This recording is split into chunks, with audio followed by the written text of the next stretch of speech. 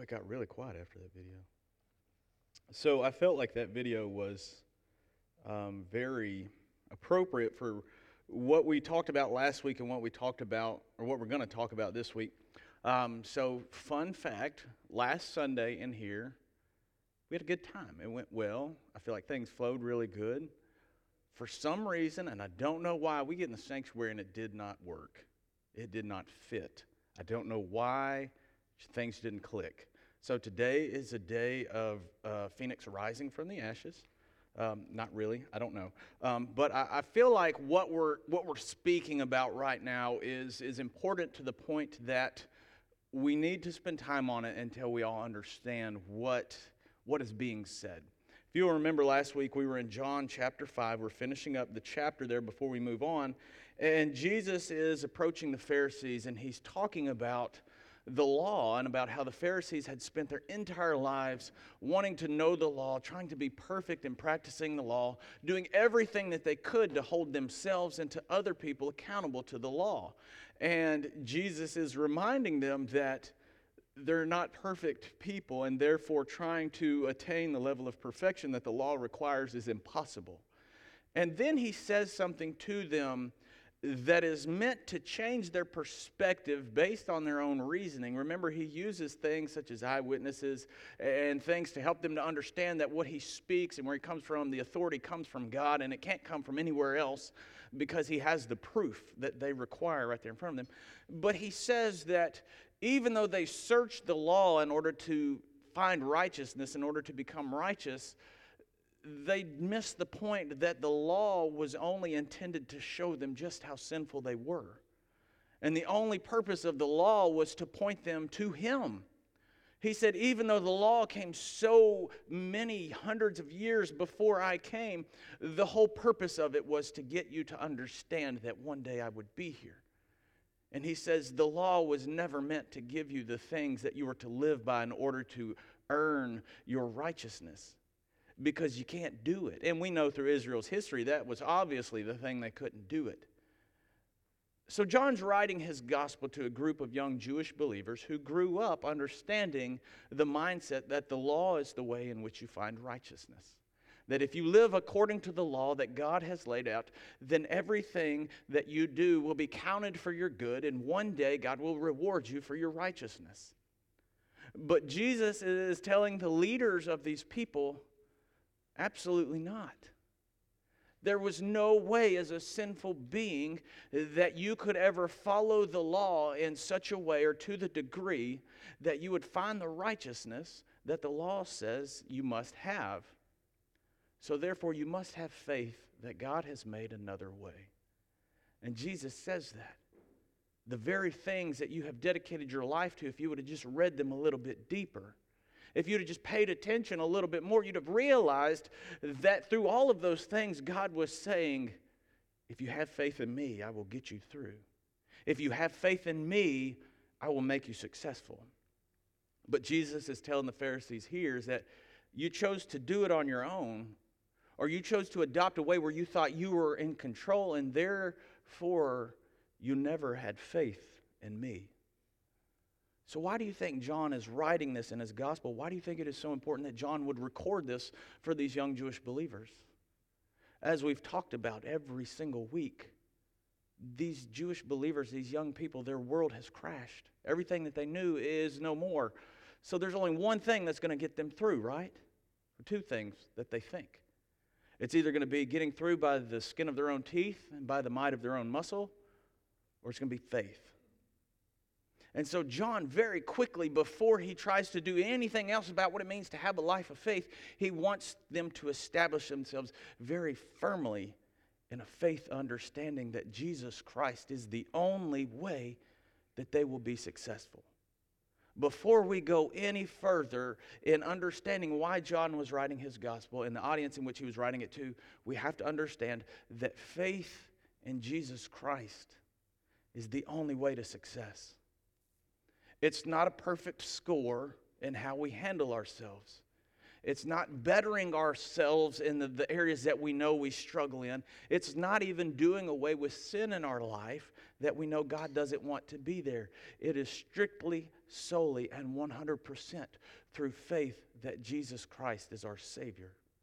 And that is a hard thing for us to hear sometimes as Christian believers, especially in America, when for so long the gospel message has been that list of rules. Do this, don't do that. If you don't do this, you're not saved. If you do this, then you will be saved.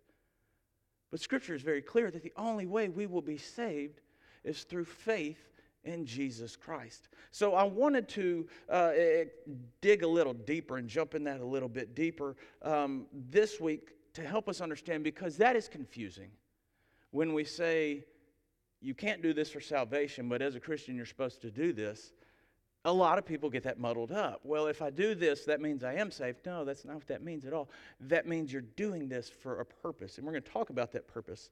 But if you got your Bibles, I want you to turn with me to Galatians chapter 3, and I'm going to give you the opportunity of a lifetime today. I'm going to give you the opportunity to read with me the entire 3rd chapter.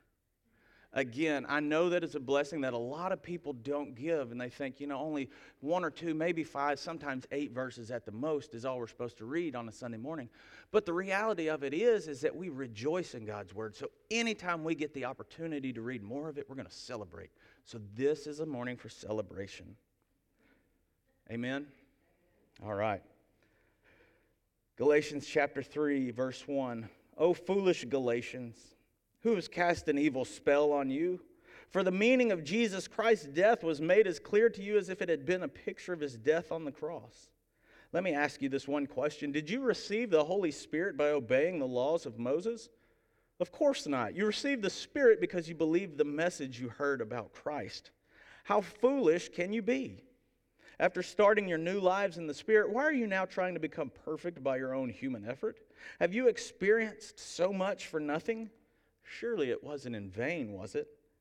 I ask you again, does God give you the Holy Spirit and work miracles among you because you obey the law? Of course not. It is because you believed the message about Christ. And in the same way, Abraham believed God, and God counted him as righteous because of his faith. The real children of Abraham, then, are those who put their faith in God. And what's more, the Scriptures looked forward to this time when God would make the Gentiles right in his sight because of their faith. God proclaimed this good news to Abraham long ago when he said, all nations will be blessed through you. So all who put their faith in Christ share the same blessing that Abraham received because of his faith. But those who depend on the law to make them right with God are under his curse. For the Scriptures even say that cursed is everyone who does not observe and obey all the commands that are written in God's book of the law. So it is clear that no one can be made right with God by trying to keep his law. For the Scriptures say that it is through faith that even a righteous person has life. This way of faith is very different from the way of the law, which says it is through obeying the law that a person finds life.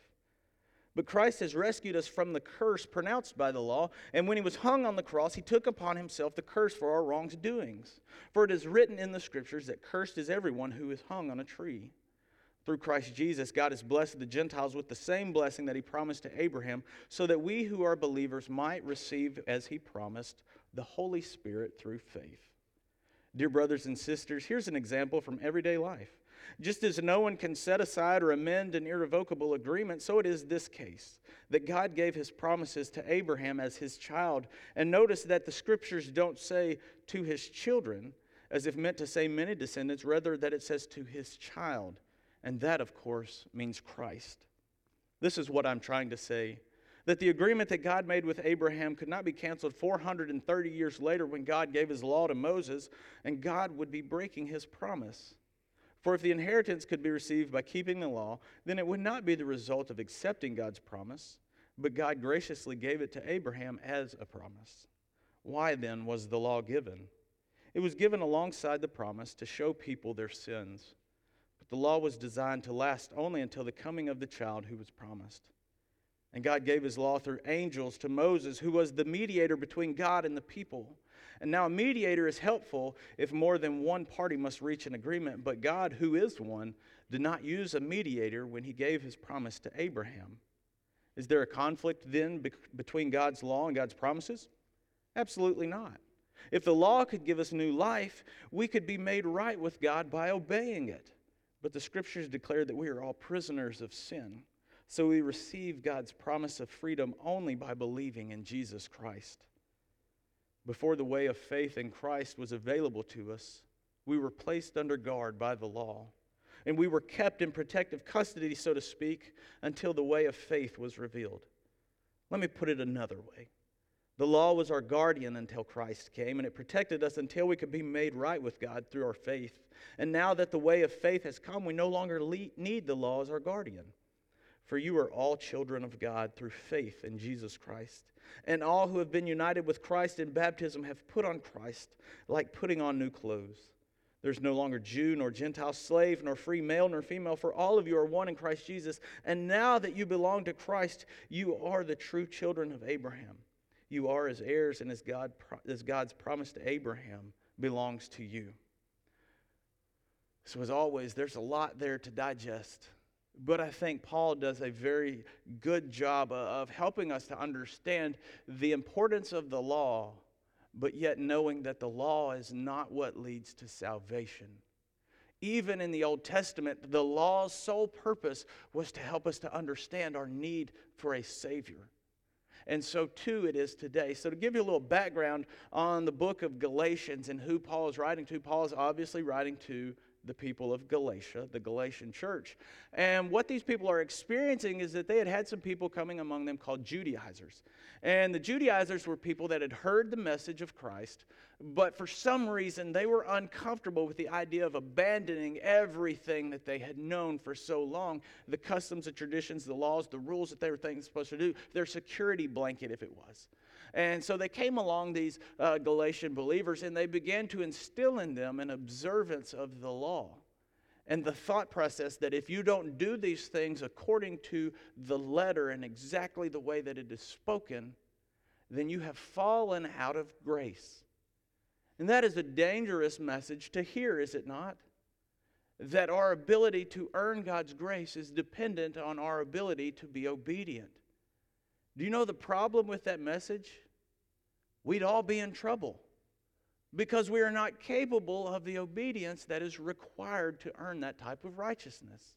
Remember when Jesus was speaking to the Pharisees one time, he said, unless you have the righteousness of the Pharisees, then you would not be able to enter in the kingdom of heaven. And here Jesus is addressing the Pharisees that they are not righteous. So for you and I, if we claim to be believers in Christ, that faith in Jesus as our foundation is important. Because as the video showed us, there are always two voices inside of us that are always speaking. Has anybody in here messed up since they believed Jesus Christ was their Savior? Anybody? If you're not raising your hand, you're just shy. We know the answer.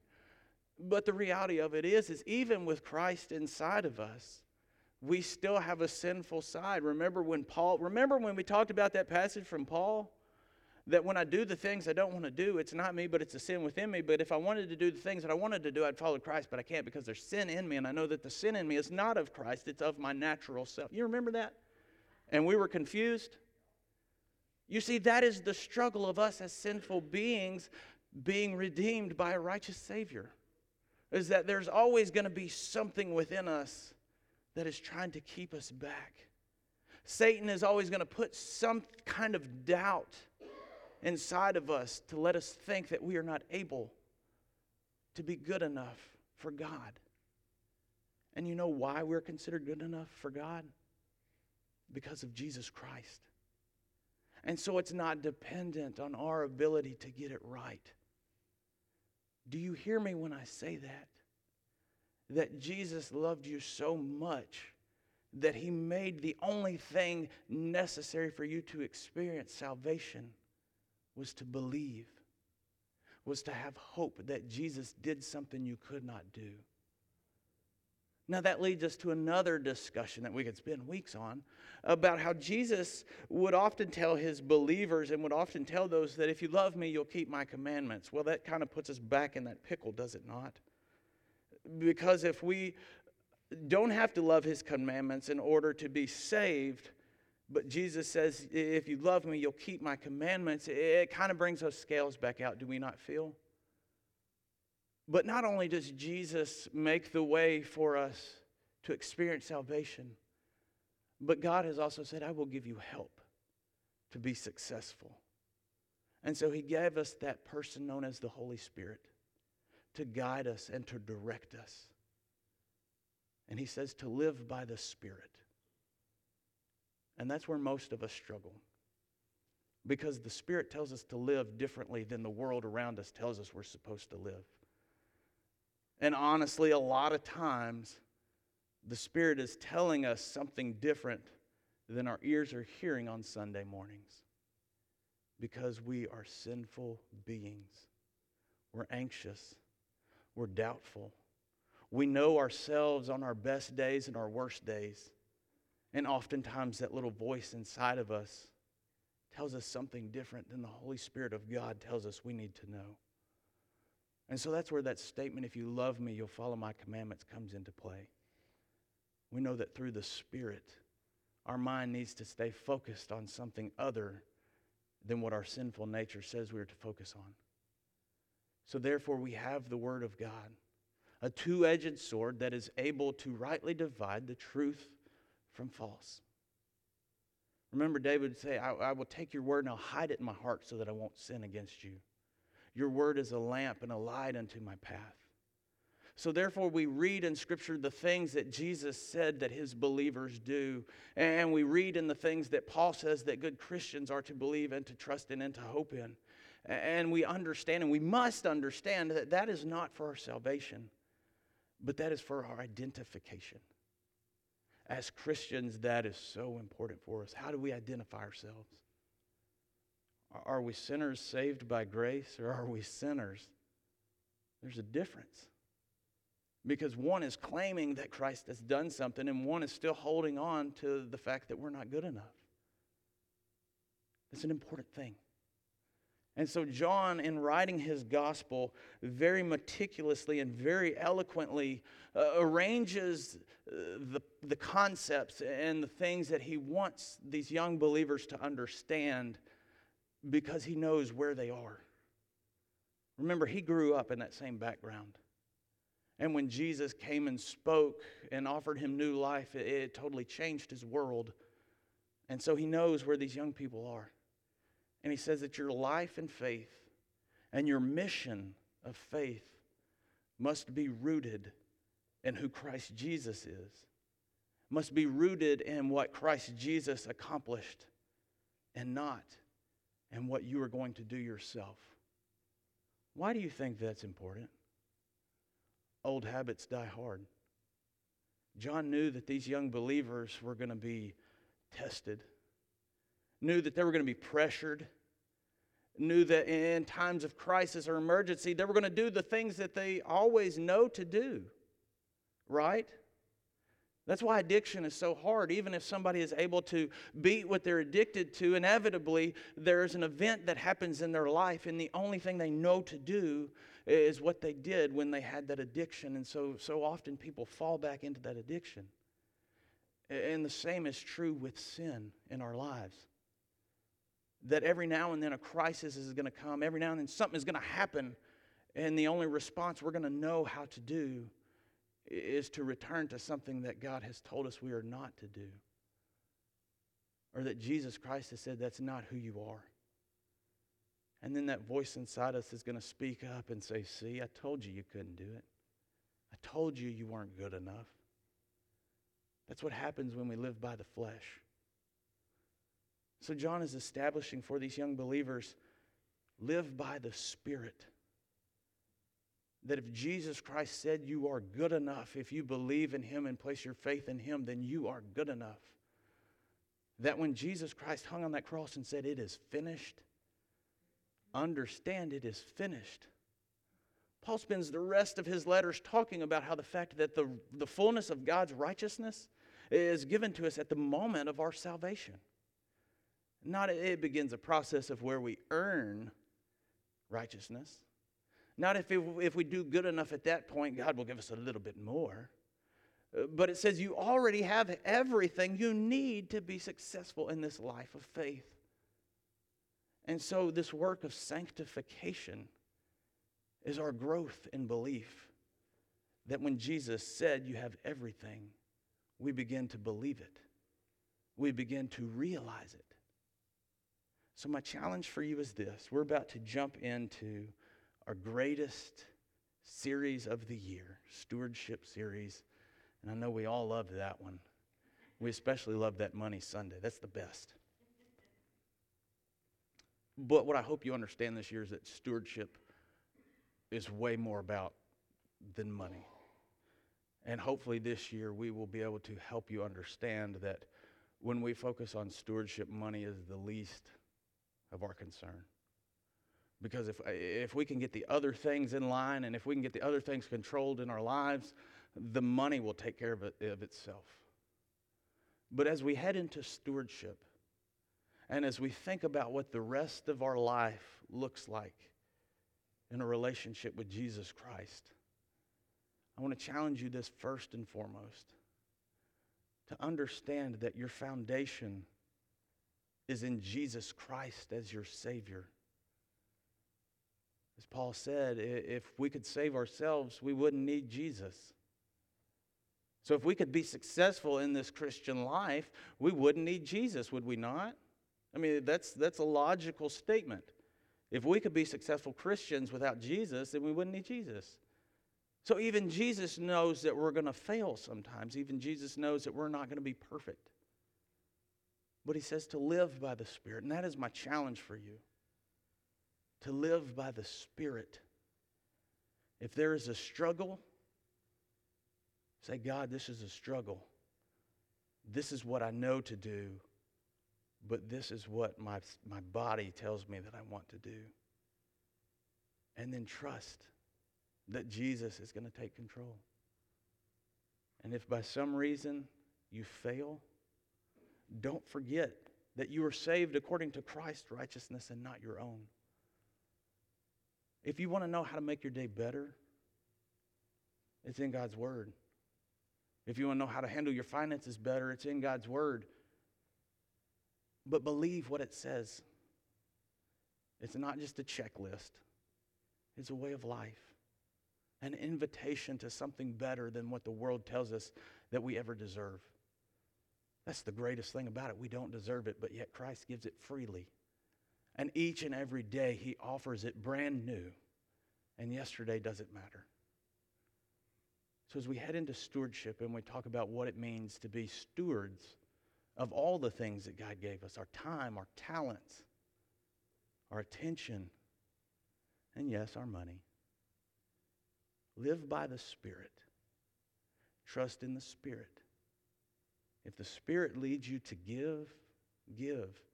If the Spirit leads you to do, don't reason it away because God has something for you in the midst of that. And if the Spirit tells you to stop, go find another hobby real fast. Because God has something for us when we trust Him enough to believe in Him and to follow Him. Will you join me as I pray? Father God, each and every Sunday, first and foremost, we thank you for your Son, Jesus Christ, and what He accomplished on the cross. And God, I pray that you would help us to remember each and every day that that is not something we could do for ourselves. That we could never live in such a way that we could be obedient to all the things that your law tells us that we are to be obedient to. But God, each and every day, let it be first on our mind and first from our lips that Jesus Christ did it all. That you love us because of Jesus. And that you see us as your children because of Jesus. And God, our sin is considered as far as the east is from the west because of Jesus. And you give that so freely. God, each morning let us wake up with joy at what you have done through Jesus. And let our desire for the day not be that we would live as good Christians and do everything right, but our prayer for each day would be that we would be able to see Jesus and to know Jesus just a little bit better. and to experience Jesus in a way that we had never experienced Jesus before. And God, that we would be able to share Jesus with somebody else because we have seen him, because we have felt him work, and we know that he is present. So God, guide us by your Holy Spirit. Help us to be your church because of what you are doing in our lives.